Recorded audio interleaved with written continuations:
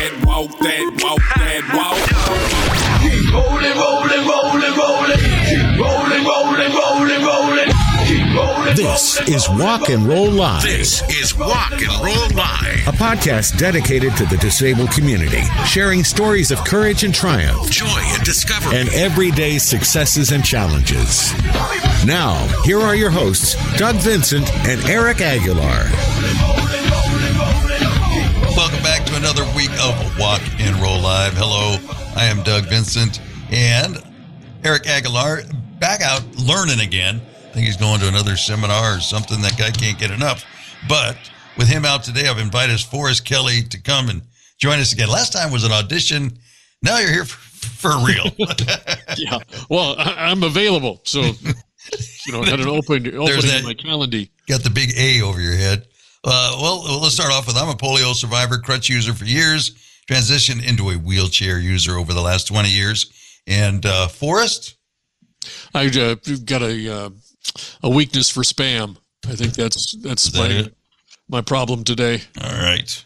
Yeah, I'm going to go fry some up as soon as we're done here.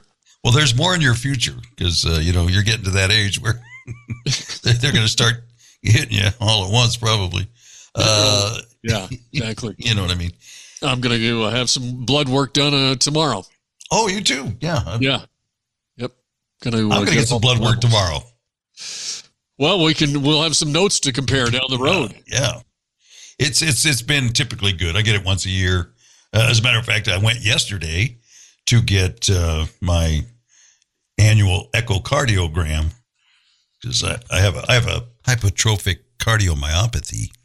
And so I go in every 6 months for a checkup. And then once a year I do blood work and get the echo and we check everything out. So yeah. I'm just doing the blood work for just vitamins, not because I know my cholesterol. I watch that and monitor. Yeah. Try not to eat a block of cheese a month. So right. That's good. So I just want to get vitamins. You're doing this for yourself? Yeah. Yeah. So you ordered your own blood test? I'll go into the doc and they'll do the vial, and then I got to go to. Actually, I'll probably go to a different place, a phlebotomist and off-site. Very nice. Does insurance? I'm getting into a whole conversation that maybe the listeners don't care about. I got Aetna. Yeah, so they cover that. Even if it's something you request for yourself. Well, it's a yearly deal. I think I can do it twice a year. Oh yeah. So you go through the doctor and he orders it, but you tell him what you want to order, or? Yep. I tell him I want my testosterone levels checked, all my estrogen levels. I want that checked, and I want all my vitamins and different things. I'll take care of the rest with my diet. And the Hallmark movies you're weeping a little bit too at, so you want to check that out. Oh, that's what I was thinking. Yeah, and because I'm like Dick Vermeil, the coach of the Rams. I get weepy pretty easy. Don't even get me started. Yeah. You had your birthday party. What was it, on Sunday? Yeah, for the granddaughter's birthday party, and I imagine you shed a tear or two. I am funny in that. Well, you know that. I don't really seem to get weepy at the things that you think that you would get weepy for. Does that make sense? First of all, you think you're funny. Yeah, that's a joke that that's an oldie but a goodie. Yeah, that's been going on for years. Yeah. Doug met somebody one time. You think you're funny? It's like, well, let me correct you there, man. And this is, after I've been in radio for 20, 25 years, and it's like, not that I'm a big comedian or anything, but my wit has served me fairly well in a career that kind of looks for that, so. Yeah, you can look at something and come at an angle that will make somebody chuckle. So, yeah. So like the cutting of the cake or opening the birthday gifts didn't make you tear up a little? No, it was great to watch. What's great is that she's 5, right? She just turned 5. So if you do the math, she's at this young age, at a generation of all her peers and her went through COVID and had a very similar experience. Wow. So she was born. When did COVID start? It was like the beginning of 20, right? March or so of 2020. Right. So she was born in early 2019. So she's just a little girl, little baby, just wasn't going out a whole lot, not interacting with other kids anyway. But about the time she would have started getting into that more, then COVID hit. So, we were in our own little bubble between me, grandma, her, and, her folks. She kind of went through those three households, and it's the only place she went. She never saw any other people or kids or anything. And, so then their first real interaction, not first, but of any real serious type in a multiple of kids, was going to what they call now, parents of this age, I guess, they understand this, but there's like something before what they call pre-K. I can't remember what the name of that is. So they go through something, then they go through pre-K, then you get into kindergarten. So she was just in pre-K. But this other thing, it was like a half a day, twice a week for 4 weeks or something. It was like over before it started. But Funny. But so now to see these kids and interacting with one another, they seem to do it very well. You know what I mean? You would think that kind of be behind the curve socializing, and maybe they wouldn't get along and not share with their toys and all that stuff. Well, but yeah, just to see them, they're wonderful with each other, because she invited everybody from her class. They said there was 25 invitations went out, and a lot of the kids came, and so they're running up to each other and hugging, and it's, oh man, I love that. Yeah. Oh, it's a special event too. So, you're at the age too, where you can sit back and admire your granddaughter, and then your daughter, and just knowing your daughter, obviously all your life, you know what's going to trigger her with different things in this big environment and all this frenetic energy that's going on. Yeah. And it's overload, especially for my granddaughter, just sensory overload. And that's one of a real test, when you haven't had all these sensory things over the course of your life, and then you come to something like this, and then she's opening all the presents. And this is the first time I think we had a birthday party when she was a year old, and my daughter, she's just not really into, big parties like this. And so we have little family things, and that's it. So for an entire, group, and we're at the park, we got one of those reserved enclosures or covers. And, yeah. And there's, I don't know how many kids came, had to be closed in 15, 20. And then the parents come and stay. And, so there's a big crowd of people, and they're all singing for her. And then, she's opening all these presents. And, it's like, I haven't had a chance really to get into it with my daughter yet to see how she was like that evening and everything. But have you, at 5 years old, can you see some Doug personalities coming out in her? She's got her own personality. Well, she does. Yeah. I don't know if I've had any influence much, but she definitely has her own personality. That's not really necessarily from her mom or her dad or grandma or wherever. It's just like that. It's uniquely hers. She's sharp. And one of the things is she can, at this young age, which is terrifying. She really reads people well. She knows what your buttons are. She's not afraid to push them. Wow. And you don't want to show her. You do your best not to show her what your weakness is. Isn't that crazy? Yeah. Yeah. It'll be interesting to see if you can still take some punches. Yeah, exactly. Holy mackerel. Time we talked, I was headed to Laughlin for a little celebration. Yeah. How'd that go? Yeah, it went pretty good. Just to be clear, if those of you listening outside the area of Southern California, Laughlin is kind of Las Vegas light. It's for the older crowd, and so everybody it's pretty low key, very very low key. But I got down to the airport in Palm Springs. Whenever I rent a car, I always go to Palm Springs, which is because being an airport location, you get a variety of different vehicles, and especially if they, I always rent bottom of the line, and then if they upgrade you, they have to do it free because they're out of the economy cars. So I always take that chance, roll the dice. And so the gal asked me, "Would you like to upgrade?" And I said, "Well, what do you got?" And she said, "Well, I'm kind of thin, don't have a," and I said, "Nothing electric," because I was going to get electric, but then I thought after reading some reviews that, it's going to, when you return the car, all the, your enthusiasm for the planned trip is gone. So you just want to get the car returned and get the hell out of there, right? Well, the electric car, you've got to go to a charging station and charge it fully back up and then, check it back in, which. So another, hour and a half of your time, yeah. Right, yeah, and then you got to get to the location or whatever. But anyway, so I said, she says, well, I've got a Maserati. Huh? I said, excuse me? I said, and she said the price of how much of it. And I said, well, that's nothing. I'll take it.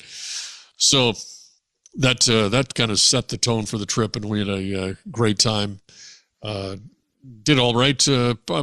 Probably broke even on gambling, but did get a chance to check out some Pink Box donuts. I don't know if you've ever had Pink Box. That's kind of a Nevada selected area location. It's the whole place is pink, but they've got one of their staples is a poop emoji donut, and it looks just like the emoji. and they've got some other selected. How's it taste? Yeah, exactly. Is it like one of those jelly beans where they taste like armpit or something like that? Oh man, I didn't get one of those. I just got a maple bar. I know it didn't boring. Yeah, exactly. Didn't really jive with the Maserati attitude I was bringing. Yeah. And one of the gal that was there, she was probably 66, I think she told me she was, working behind the counter. And I said, what do you think of all this? Because the whole thing is pink. Everything is pink, pink, pink. Their outfits are pink. It's just in your face pink. And that's the brand. Yeah. That's the brand. And she said, well, because up on the front, it says OG. The maple bar just wasn't a maple bar. It was OG maple bar. And then OG chocolate donut. And I said, do you know what OG stands for? And she goes, no. And I said, how long have you been working here? She said, a year. I said, well, you don't know what OG stands for? And then the gal that was helping her she was like 18. I said, why haven't you told her what OG stands for? I didn't want to tell her though, because then I would feel old. Funny if the 18-year-old said, I don't know what it means either. Yeah, that's impossible. No. Yeah. Well, what is it? Old guy. Old guy. Well, in a manner of speaking, yes, that's exactly what it means. Yeah. What song is it? What is that from? Oh God, probably more than one, but yeah. Rap song. It's Dr. Dre or somebody. Yeah. With he's got a. Well, here, let's test this old guy. Or it's Original Gangster. What's? I was just gonna say, I was gonna try that. Yeah, we're Savannah, my daughter's looking it up. Got your staff working on it? Yeah, exactly. The intern. The intern. I paid intern on the big staff of Walk and Roll Live. So the breaking even, that's a win in my book. That's congratulations. Oh, absolutely. Oh, this just in. I got the answer, yeah. Snoop Dogg. So Snoop Dogg did OG. There's a song called OG? What's the song called? Yeah. She thinks we're in church. She's not talking. Okay. Yeah. We'll do some research on that. I'll Google. Get back to you never. Yeah. Maybe we should put that out there for Eric. He's he probably knows right off the top of his head. Yeah. Who's the guest this week? The guest this week, well, real quick, we've got some nice listener input. I'm not going to read that because it says nice things about me. Oh, well, you want me to read it? I don't know. Give him a flavor. I don't know. Where is it? What do you think? Oh, is it in the script? Yeah. Oh. All of our listeners just went, they have a script? Yeah, exactly. What Doug used to say, my ad lib lines. Yes. Or are they? And I thought, what? Ad lib? Oh, yeah, those are supposed to come off the top. They're not supposed to be rehearsed. Let's see here. I had it. I think I sent you an update. Yep. Hang on, I got to type this out. Jeez. Am I going to have to edit this week? Okay. Scrolling down. Well, the copy you sent me did not give a shout out. Are you sure that didn't I send you a new one this morning? This one was as of 11 an hour ago. Really? Yeah. Interesting. Huh. Yeah, I got Right, everything. I got everything, including don't do this. Like last time. It's a long list. Yeah. No, it's actually a friend of mine, but he just wanted to let me know how proud he was of us, and me taking the initiative to do all of this. He says everything that you've learned in life coming through in these wonderful podcasts, better yet, the effort you are putting forth in changing the world for the better. Not everyone has the insight, abilities, and technical skills to pull this off as you do. So I thought that was very nice of him to say. Wow. And I got 3 or 4 other, emails, which was nice. And you're going to mention his name, not on microphone, but he knows who he is, and so I think so. Thank you. Yeah. And thanks for taking the time to put that out, because Absolutely. it helps, and you try to do hard work because those who will notice, and he noticed, so that's good. And I will say, love to hear that. Obviously, anybody would.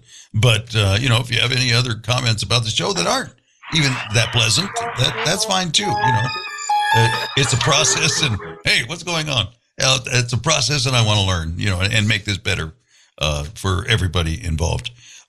And also that brings me to, if you'd like to be on the email list where we send out a notification, we don't get crazy and send you something every 5 minutes like my dentist does. But that's another story. But we just send out a link to the show that we drop every Tuesday. So if you want to get on that list, just send us an email to warlive, WARLIVE at walkandrolllive.com.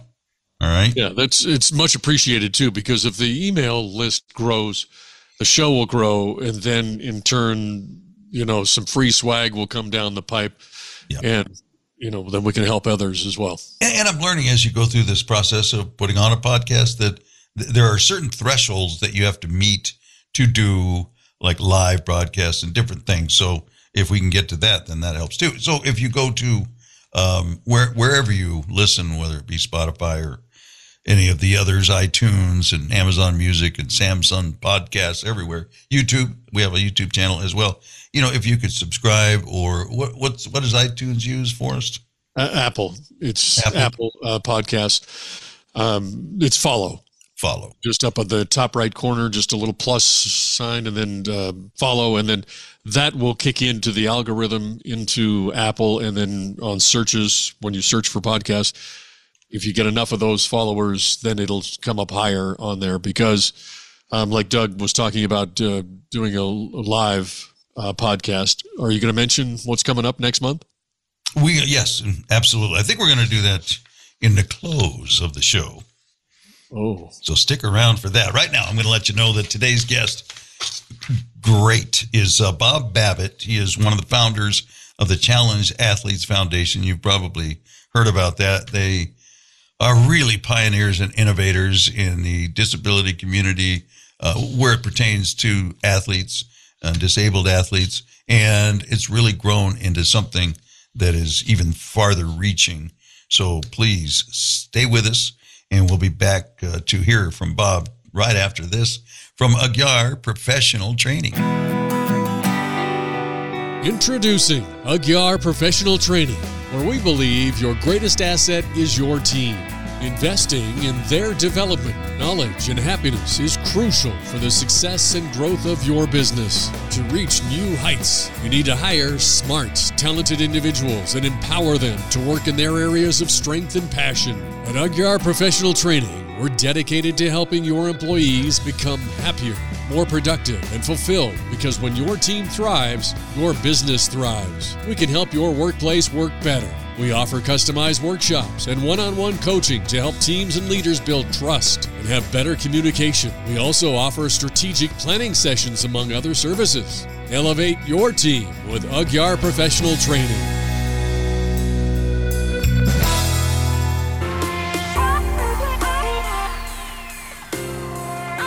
And back to Walk and Roll Live. Thank you for joining us. And today's guest is Bob Babbitt. He is one of the principal founders of Challenge Athletes Foundation. And we appreciate you very much for spending some time with us, Bob. Thank you, Doug. Pleasure to be here. So as we do on Walk and Roll Live all the time when we have a guest, we want to definitely hear all about CAF and everything, but want to get a little background on our guests so we get a little context as to, how this whole thing started. So are you from California? From Chicago originally, moved to San Diego in 1978, got tired of, I think we had 3 weeks of 60 below weather in Chicago, and I'm like, I am out of here. Yeah. I've been working at a residential treatment center, working with emotionally disturbed kids near the Wisconsin-Illinois border. And I came out to the West Coast and interviewed with residential treatment centers up and down the West Coast. And then there was a little private school called the Children's School here in San Diego that was looking for a PE teacher. And it was a little interesting when they gave me a tour of the school. I'm like, okay, I'm a PE teacher. Where's the gym? We don't have a gym. What do you do when it rains? It doesn't rain. I'm like, okay.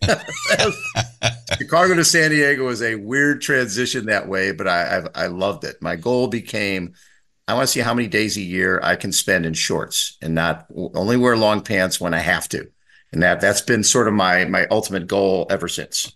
So pretty much 365 days a year, right? So unless I've got meetings or something that I have to wear long pants to, or some television appearances or stuff like that. Now shorts is go-to. Awesome. Well, that sounds like maybe like a little school that I went to up until the 4th grade.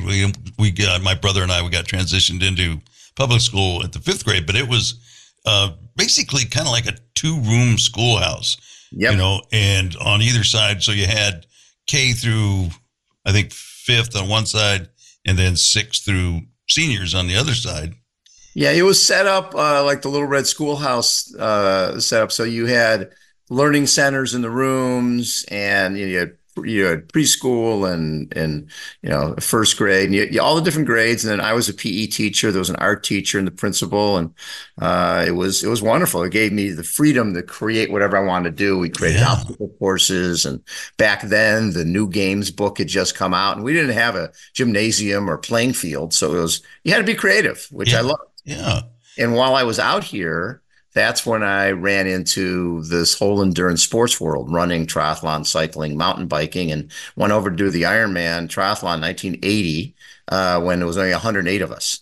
In 78 and 79, the 2.4 mile swim, 112 mile bike ride, and 26.2 mile run on Oahu, they'd had 15 starters and 12 finishers in both 78 and 79. Wow. There's an article in Sports Illustrated in 79 about the winner, a guy named Tom Warren, who owned a tavern here in San Diego. And that really piqued my interest. And my roommate, a guy named Ned Overend, who went on to become world mountain bike champion, but mountain bikes hadn't been invented yet. So he was a mechanic at San Diego Suzuki, and I was a PE teacher. And we read about this silly thing called the Ironman and ended up going over in 1980.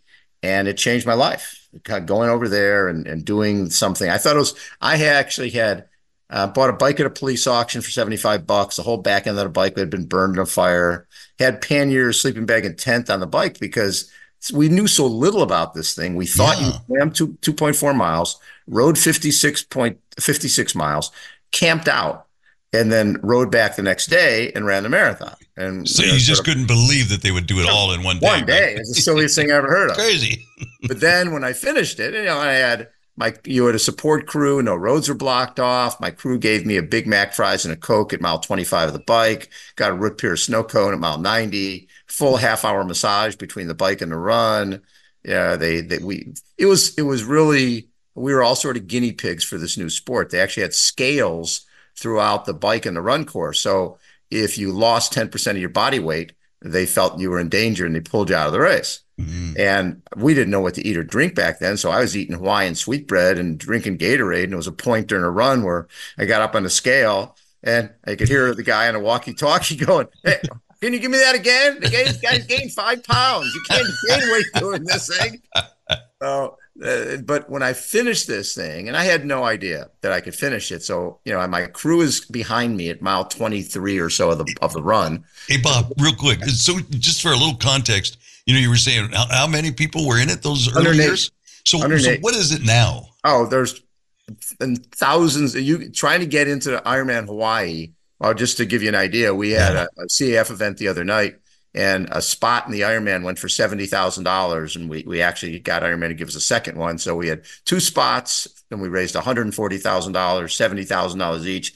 And back in the day, we actually, one year at our gala in New York for CAF, we had a spot, and the bidding got up to $160,000 for that spot. We had 2 bidders, so it became $320,000 for CF. So there are Ironman. I think there's north of 200 branded Ironman events between a full Ironman and what they call the half, which is a 70.3. And those are all over the world. It's become, an international event that is the most important triathlon in the sport. And then I became sort of the historian of the sport, especially Ironman. I wrote the 25th anniversary book, the 30th anniversary book, and the 40th anniversary book of Ironman. And really, Ironman is how we ended up starting CAF. That was the whole connection, because what happened we don't want to get ahead of ourselves here. Yeah. I definitely want to get to that. That's one of those moments that we definitely want to spend some time on. Do they cap it off, or?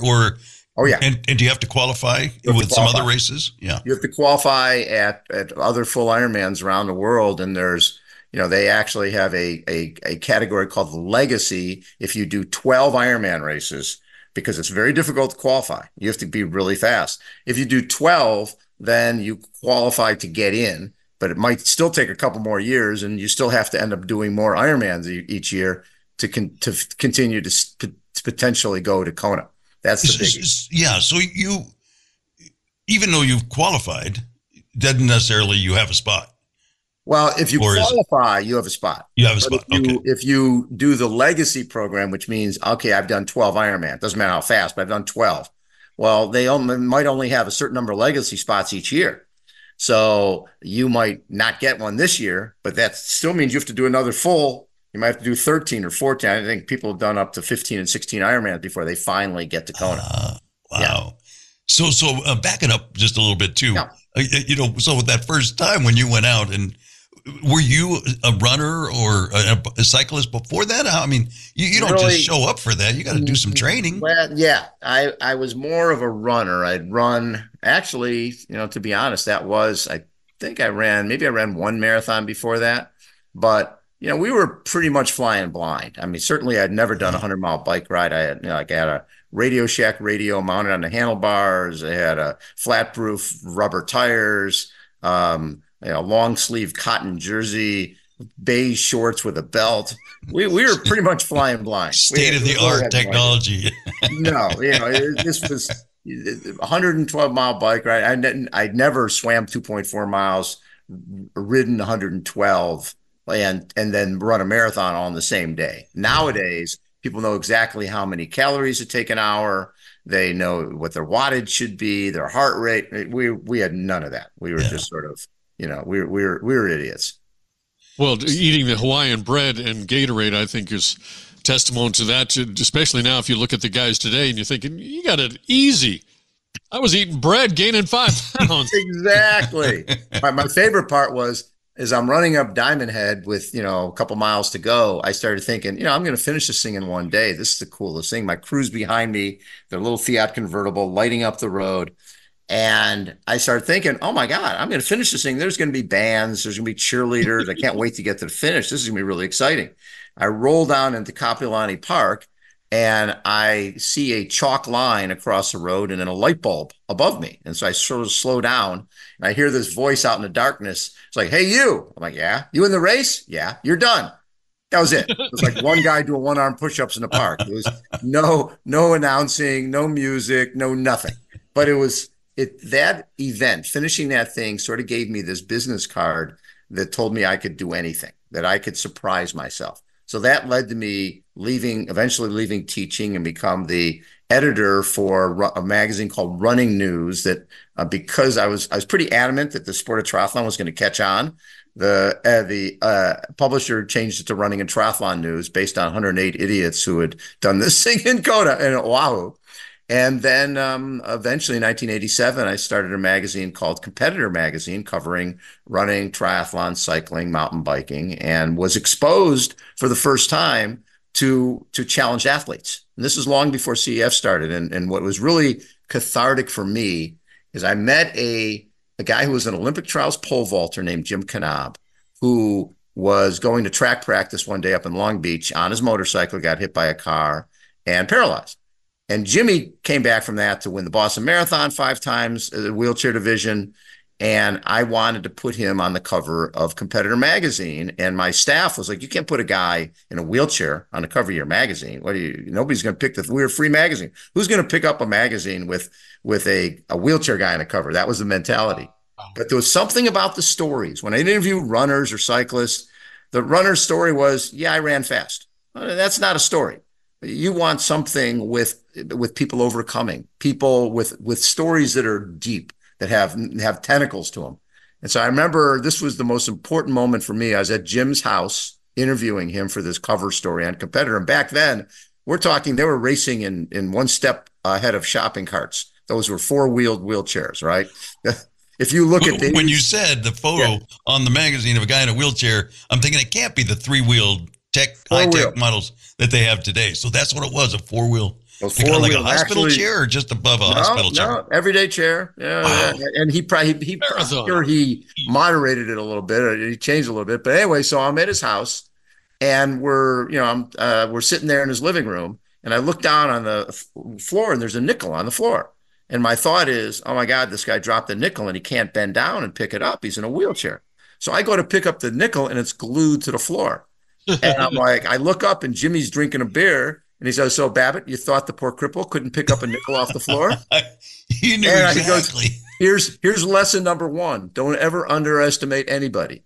And, over time, Jimmy has been a walking, talking quote machine. Another line, why walk when you can fly? And I had rehab patients tell me that, hey, we're in rehab and we're paralyzed. And they're telling us all the things we can't do. Get rid of your pickup truck. You got to get a van with a lift. You've got to get this. You got to get that. You can't do this, can't do that. And this guy, Bruce Cornell, who was going through, was in rehab, construction accident, says, I'm looking out the window and I see this guy drive up in a 62 Rambler convertible.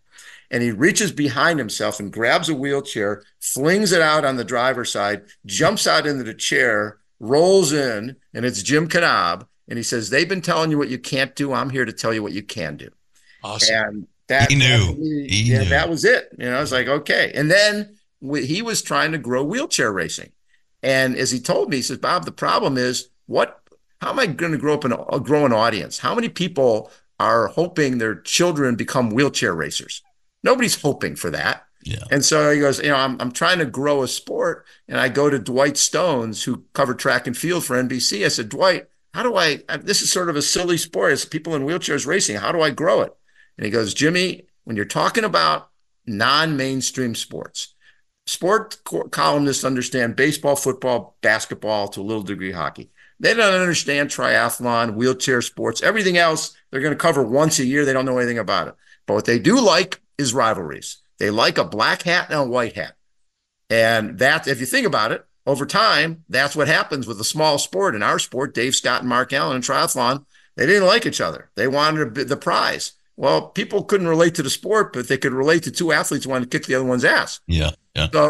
So Jimmy decided he'd wear the black hat. He'd wear fluorescent pink. He'd wear a Dalmatian outfit, right? And we did a piece for MTV Sports. It's still one of the best pieces out there, where he said some lines like, people say, I tell people all the time, forget about walking. Why walk when you can fly? Just embrace the fact we're not disabled. We're super able, bottom line.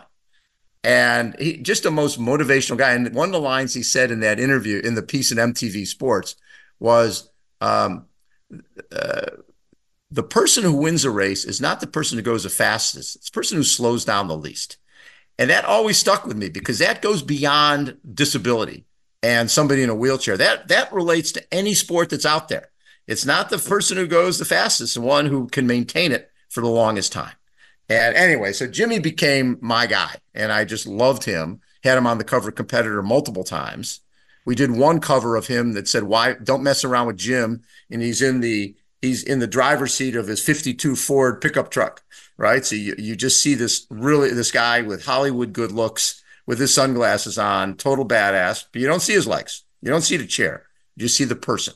So that all of that led to eventually Challenged Athletes Foundation.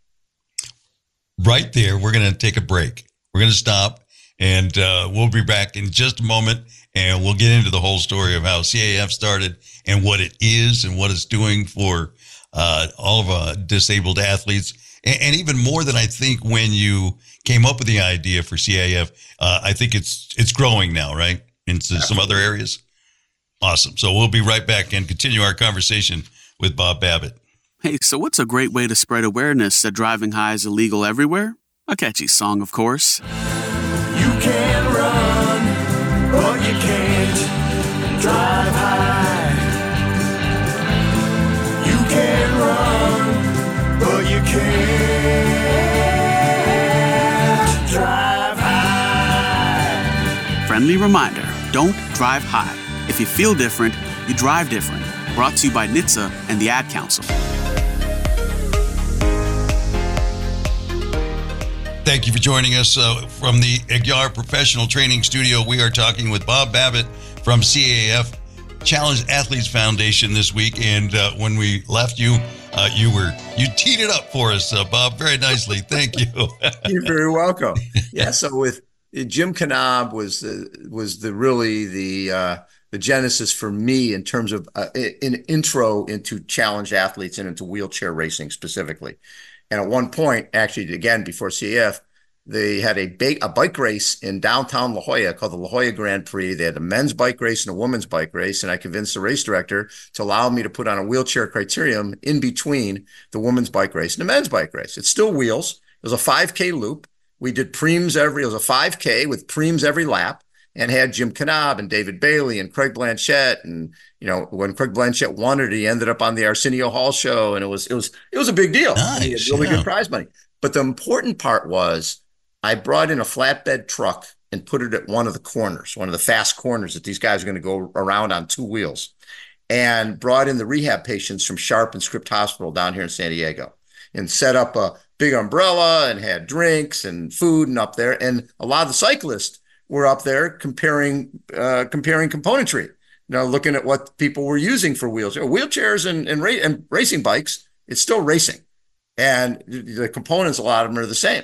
So anyways, one of the athletes I was interviewing, or actually wasn't even an athlete, one of the rehab patients up on top, I'm talking to him. I said, "Why is it important to watch this wheelchair criterium?" He goes, "Well, it's important because I don't know if I'll ever get there myself, but it's important to know it's there and that it's possible and there's hope." And I was like, you know what? That was really cool. So flash ahead, 1993, the Orange County Performing Arts Center Triathlon up in Orange County.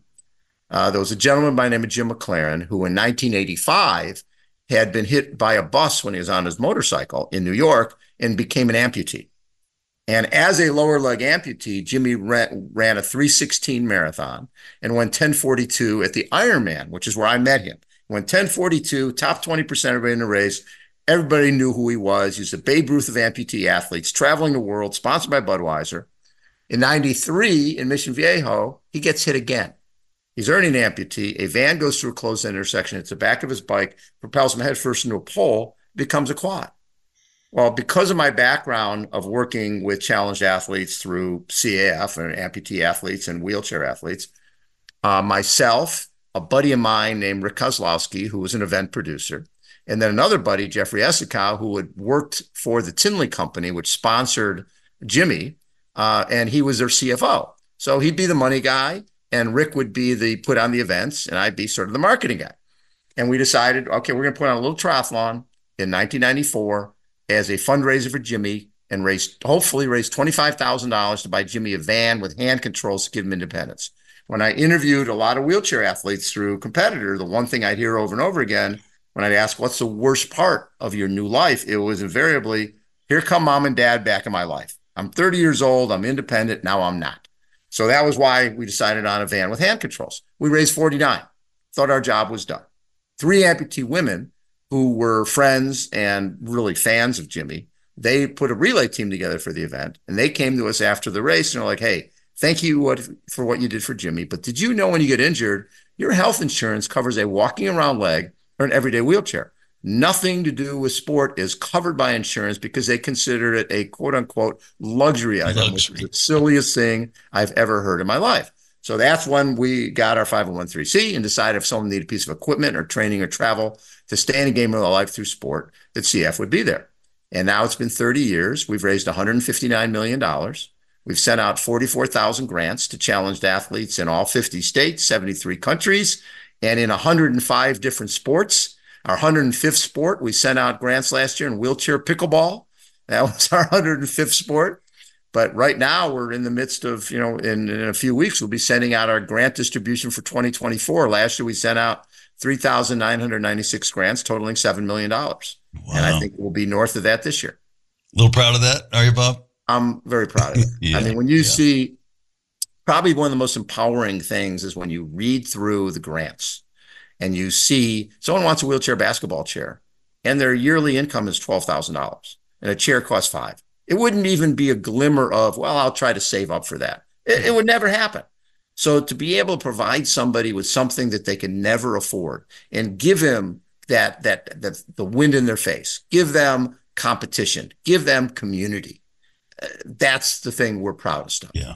And being a part of this community, that just typical things that, even on their own might be a little expensive. They're always 3 and 4 times more expensive for the disabled person. Yeah. Well, and just so much of the problem is one, everything has to be custom. Right? Yeah. A wheelchair basketball chair you can use in somebody's chair, but if it doesn't fit, it's like wearing shoes are 2 sizes or 3 sizes too big. Yeah, big or small. And then the other big aspect for us was if you're a kid, an amputee, and you're 3-4 years old and you want a running prosthetic, the prosthetists are going to say, wait until you're 14. Wait till your kid's 14 when they stop growing so they can get them a leg that will fit them and it'll fit them forever. Well, then you're spending your first 14 years as the last kid picked, right? You're not competing with the other kids. The way you feel in your own skin is not good. Plus all the experience that you're gaining and, that as a runner, as you run every day, there's so many things you learn about, breathing even and so many things. Yeah. Yeah. And what really hit during COVID, you think about it, we can go out and go for a run or go for a bike ride. But if you're a wheelchair tennis player, wheelchair basketball, sled hockey, all the rinks are closed, all the gyms are closed. You're in your apartment by yourself, and now you're not a basketball player, you're a person in a wheelchair. Yeah. And the depression. So our team did, our amazing team at CF, they're like, we need to do something. 1, we need to be in touch with all of our athletes. 2, we're putting together little fit kits with stretch cords and weight balls, and we're sending them to everybody. And we're going to create online videos. How do you practice for wheelchair basketball in your apartment by yourself? What are workouts you can do to be ready when this thing ends? And that to me was so important because, that spiraling depression can be a big issue. Yeah. And that's where I think sport comes in, and that's where CAF comes in. Yeah, I definitely felt it creeping up on me during COVID. Never really entered my mind until you start, what, and I've said this a few times, when I noticed it is when I would have a good day. And when I would have a good day, then I would realize, hey, the last few days haven't been so good. Right. And I didn't really recognize it when I was in it, but it's when I came out of it and looked back. Yeah, exactly. But then, that to me was one of the most important parts. And the other thing that became I always look at obstacles as opportunities. And so I reached out to a lot of the local television networks here in San Diego and said, listen, nobody can come in studio now to come on and be a guest. And they knew we had brought so many different great stories. And the media loves it when you bring somebody a great story with all the assets. Here's some video, here's some photos, here's the athlete. We're bringing it's human nature. Everybody's a little lazy. You bring it to them on a silver platter. I'll take that. So my pitch was, at this point, one, you need good stories. You need positive stories. Two, nobody's coming to the studio anyway, so it doesn't matter if they live in San Diego. So I think we did like 86 interviews with one station in particular here that just loved it. And we loved it. It was great because every day there was a good story. At least once a week, there was a great story of one of our athletes who just received a grant or just got their first wheelchair basketball chair, or they were getting ready to run a marathon, or they decided that they're going to help a fellow challenge athlete do something. So all that time, making lemonade became really important during COVID time. Yeah. So it started with helping athletes get equipment. Right. And what is it going to morphed into now? There's more programs and services for people that don't want to go to Hawaii and swim, all those miles. And well, that's what's so cool is all the different sports. When I say 105 different sports, we did in Central Park, we did a wheelchair pickleball clinic. And we do with our partner Oser they're based in Iceland and they make the best running prosthetics in the world. We do a series of running clinics around the country. We do wheelchair basketball and sled hockey and clinics, camps, paratriathlon camps, all that type of thing. Wheelchair tennis. When you come to, we do our big weekend that we started for Jim McLaren. This year is on November 1st, 2nd, and 3rd. But it's like a 3-ring circus. There'll be wheelchair tennis, wheelchair basketball. There'll be a spin-a-thon. There'll be the triathlon, for our supporters and for our athletes. And we'll have 150 challenge athletes from all over the world there. It's a very special weekend. One of the things that's really important as everybody out there understands is community. You're a little kid who's in a wheelchair or an amputee and you're from, Fargo. You've never seen another amputee or another person in a wheelchair. You come to San Diego in November and there's chairs everywhere and there's legs laying all over the place and there's mentors for you. And you see a lot of our young women who are now 18, 19 years old, they started coming to CEF to our San Diego Triathlon Challenge when they were 6, 7, 8 years old. They're best friends forever. Yeah. There's like a dozen to 15 women who are now, number of them going to the Paralympics, number of them have done other amazing, amazing sport accomplishments, climbed Everest.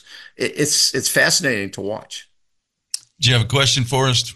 Yeah, Bob, just, doing a little research on, for getting ready for this interview and just going through your massive catalog of accomplishments and things. And, it kind of it made me smile because my physical ed teacher in high school was not something that could accomplish what you did just from the bat. He was kind of retired and kind of set in his ways and kind of a Homer Simpson kind of guy, his physical ed teacher. But anyway, just reading all of the things. Then I listened to your interview with Kevin Frost, and then I saw your book on Amazon.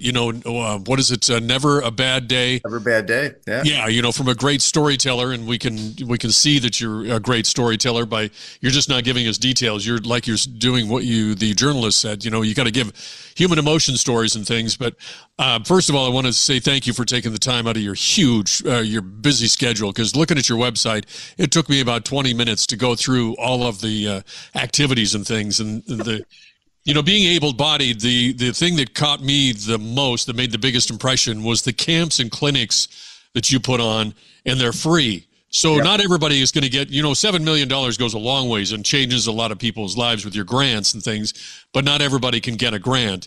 But their life can still be changed by meeting other people in similar situations, like you said about the kid from Fargo. Yep. And all these camps are free, and they're not, you scroll down a little bit, and there's a guy on a surfboard. Oh, yeah. So these aren't just mundane sports of just, hitting a ball or something. You're getting out there in the ocean. Yep. Adaptive surfing has become really big, and we should have known by now. But for 2028, we're hopeful that adaptive surfing will get into the Paralympics. It's already in the Olympics. And with LA being the site of the Paralympics and they get to choose a sport, what would be better than surfing? And adaptive surfing is just, it's growing and growing and growing. We do here's a fun story from that. So we had a woman named Liv Stone, young girl named Liv Stone, I think she was 15, born with short arms. And we invited her out to a swim clinic, or to a surf clinic. She's from Pennsylvania. And I don't know if she's ever been in the ocean before. Right. But Rob Machado, one of the legends of surfing, is at the surf clinic pushing her into the waves. And she comes home and is like, I just love this sport. Goes back to Pennsylvania. I love this sport. We invite her out to be part of Team USA for the upcoming surf world championships because she's in a category. They needed someone from her category. So the right before the competition starts, they're like, hey, Liv, I don't know if we told you this, but Rob Machado shoved you into the waves. For the competition, you got to paddle out on your own. It's like, what? So the team ended up winning the world. She goes home. She's 16 years old. And she's like, I need to move to San Diego and become a professional surfer. And Dad's like, yeah, that's not going to happen. But she kept doing research. And eventually she and Mom moved to Carlsbad. Dad and the rest of the family stayed back in Pennsylvania. She's won I think the last 3 world championships, or 2 of the last 3. And she's got 250,000 followers now on Instagram. And that's one of my favorite things when I see our athletes go beyond athletics and basically build a career for themselves. Hunter, she now is one of the best surfers and best adaptive surfers. She actually has little hand paddles that help her paddle into the waves. Hunter Woodhall was born missing both legs, and he's a double lower leg amputee. And he ended up becoming the first Division I track and field athlete to run Division I level with prosthetics. And he's a 45-second quarter miler. And he fell in love with this woman, Tara Davis, who's a long jumper. And the two of them have their YouTube show has 750,000 subscribers, right? And they're based down in Fayetteville, Arkansas. They are sponsored by Lululemon. When I went to their wedding, before the wedding started, they told everybody you can't take photos because People Magazine is covering the wedding. So when you get our athletes and they go beyond just being athletes, they use athletics as a platform or as a stepping stone to becoming career oriented and to becoming successful in business, fulfilling their dreams. Exactly. Right, and becoming role models for that next. Well, and one of the other things that people, and Doug, you certainly understand this. If you're wheelchair bound or if you're an amputee, when you leave the house, you don't blend, right? The spotlight is on you. People are staring, and you either thrive on it or you shrink from it, right? There's 2 options. There's not really a plan C.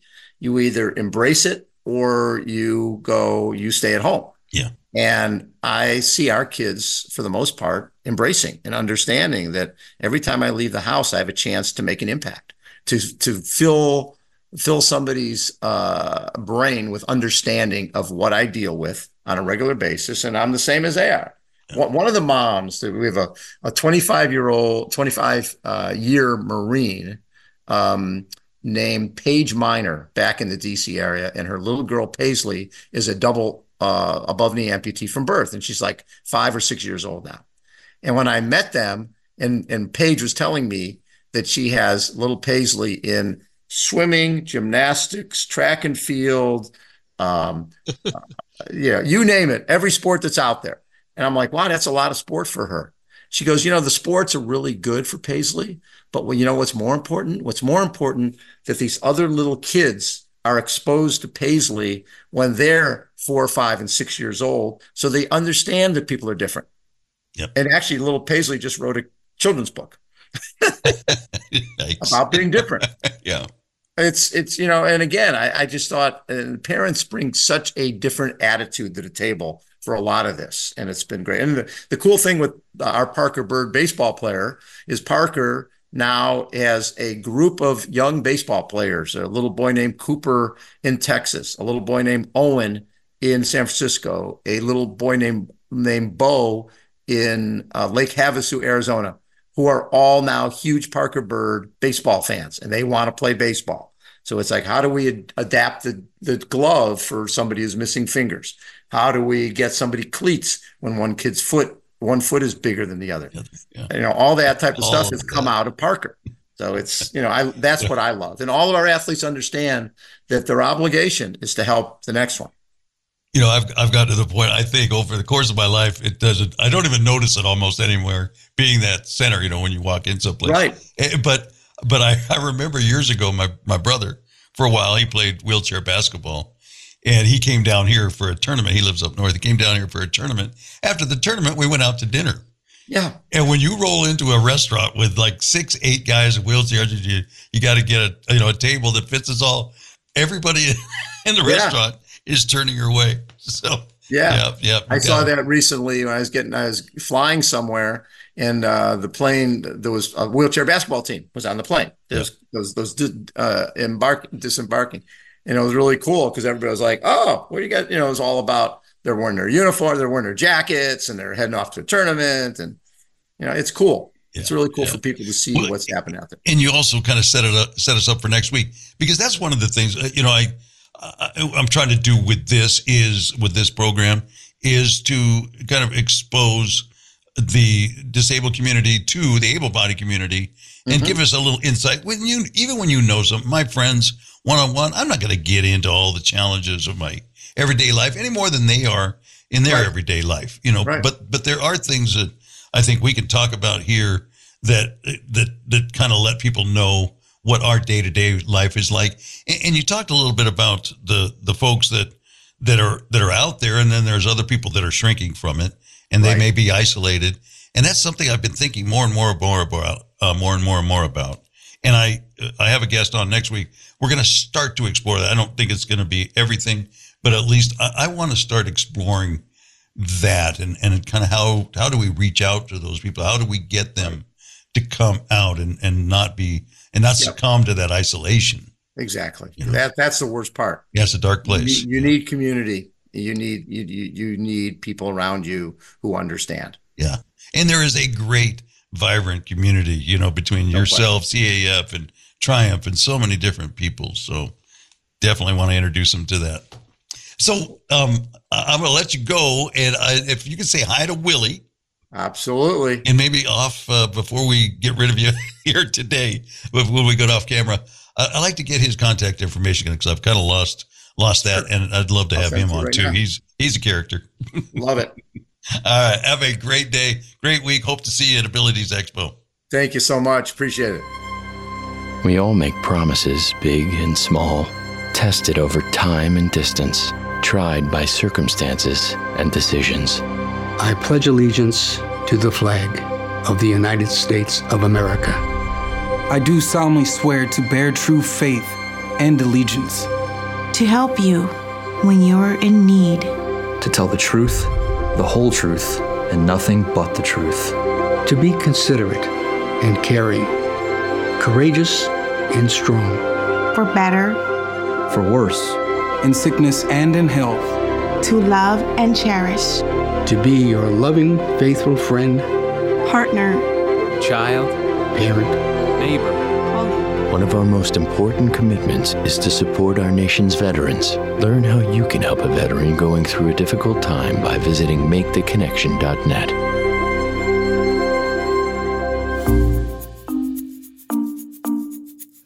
Welcome back.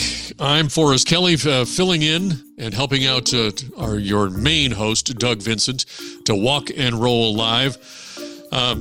I really enjoyed that interview with Bob. He is just so charismatic and energetic. Yep, passionate. He knows how to weave a story, doesn't he? Yes, he does. Yeah, like I said, I think we could have got on all day.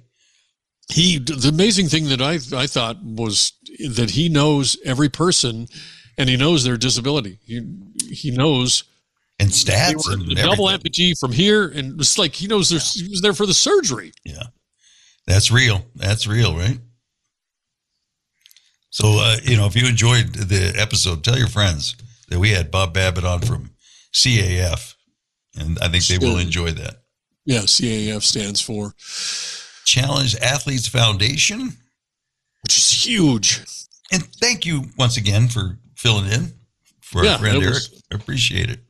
Oh, it's always a joy to hear about all of these inspirational stories, and to to schmooze and talk in the green room with you is always fun. Hearing about your life and what you've got going on in your family, that's never a dull moment. We try. We try.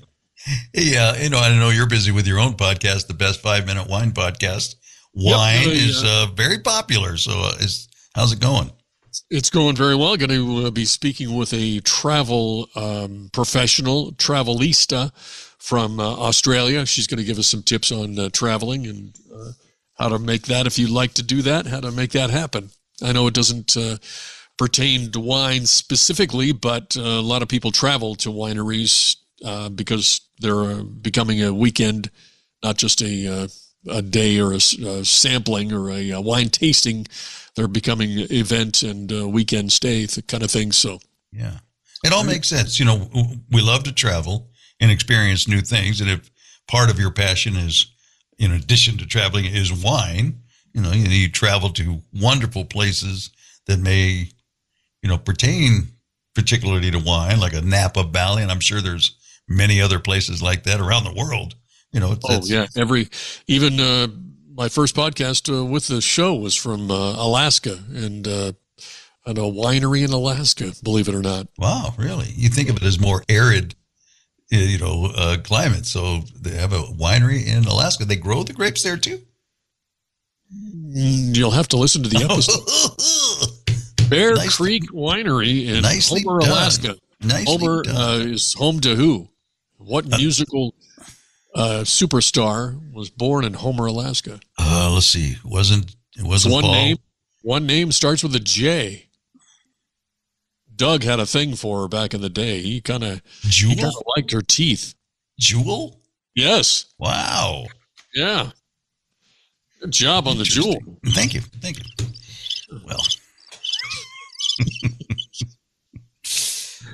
Well, what if, let's see, speaking of live remote type broadcasts, we're going to be at Abilities Expo, and that is coming up on the Los Angeles version, is the first one of their season, and that's going to be March 15th through 17th at the LA Convention Center. We are partnering with Live to Roll, who we've had on this show. We've been on their show a couple times, and so we're going to be with them on Friday. We can't make it all weekend, but we're going to make it on Friday and do some interviews of the other vendors where we can and participants. So if you happen to be there, come by and say hey, and maybe we'll put you on the air. Yeah, you can go to abilities.com and register ahead of time so that when you get there, you just show them your phone with the email and they'll scan that and you'll be on your way inside. They've got ambassadors that can help you out.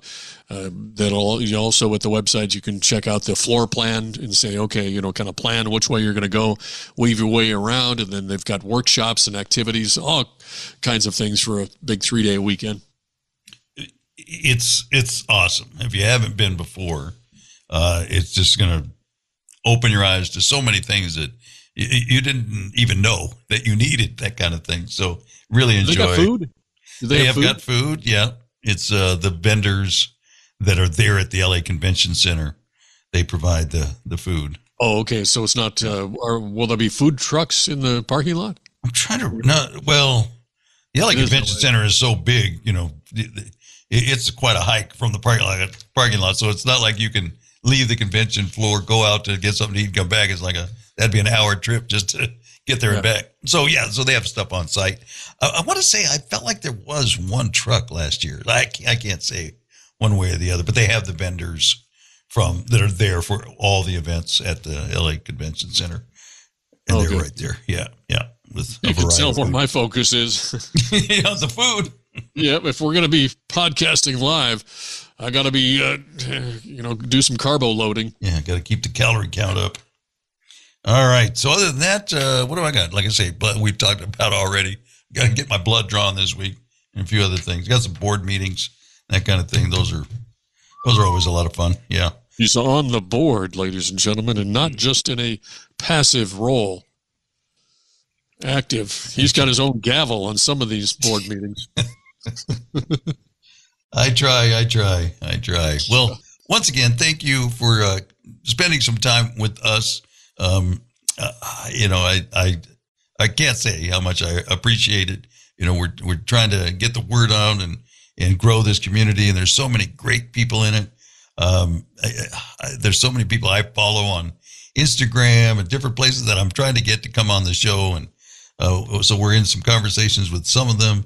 I know I don't know why I hadn't thought of him, but Willie Stewart, who I refer to as One Arm Willie, he's amazing.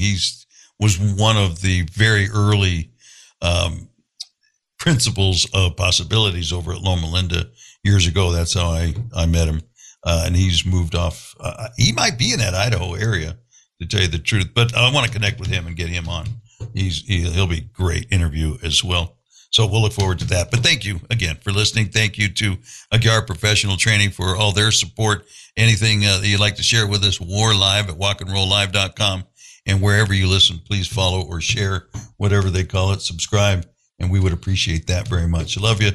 Thanks for listening. Thank you for joining us again. And I'm sure it's not going to be the last time.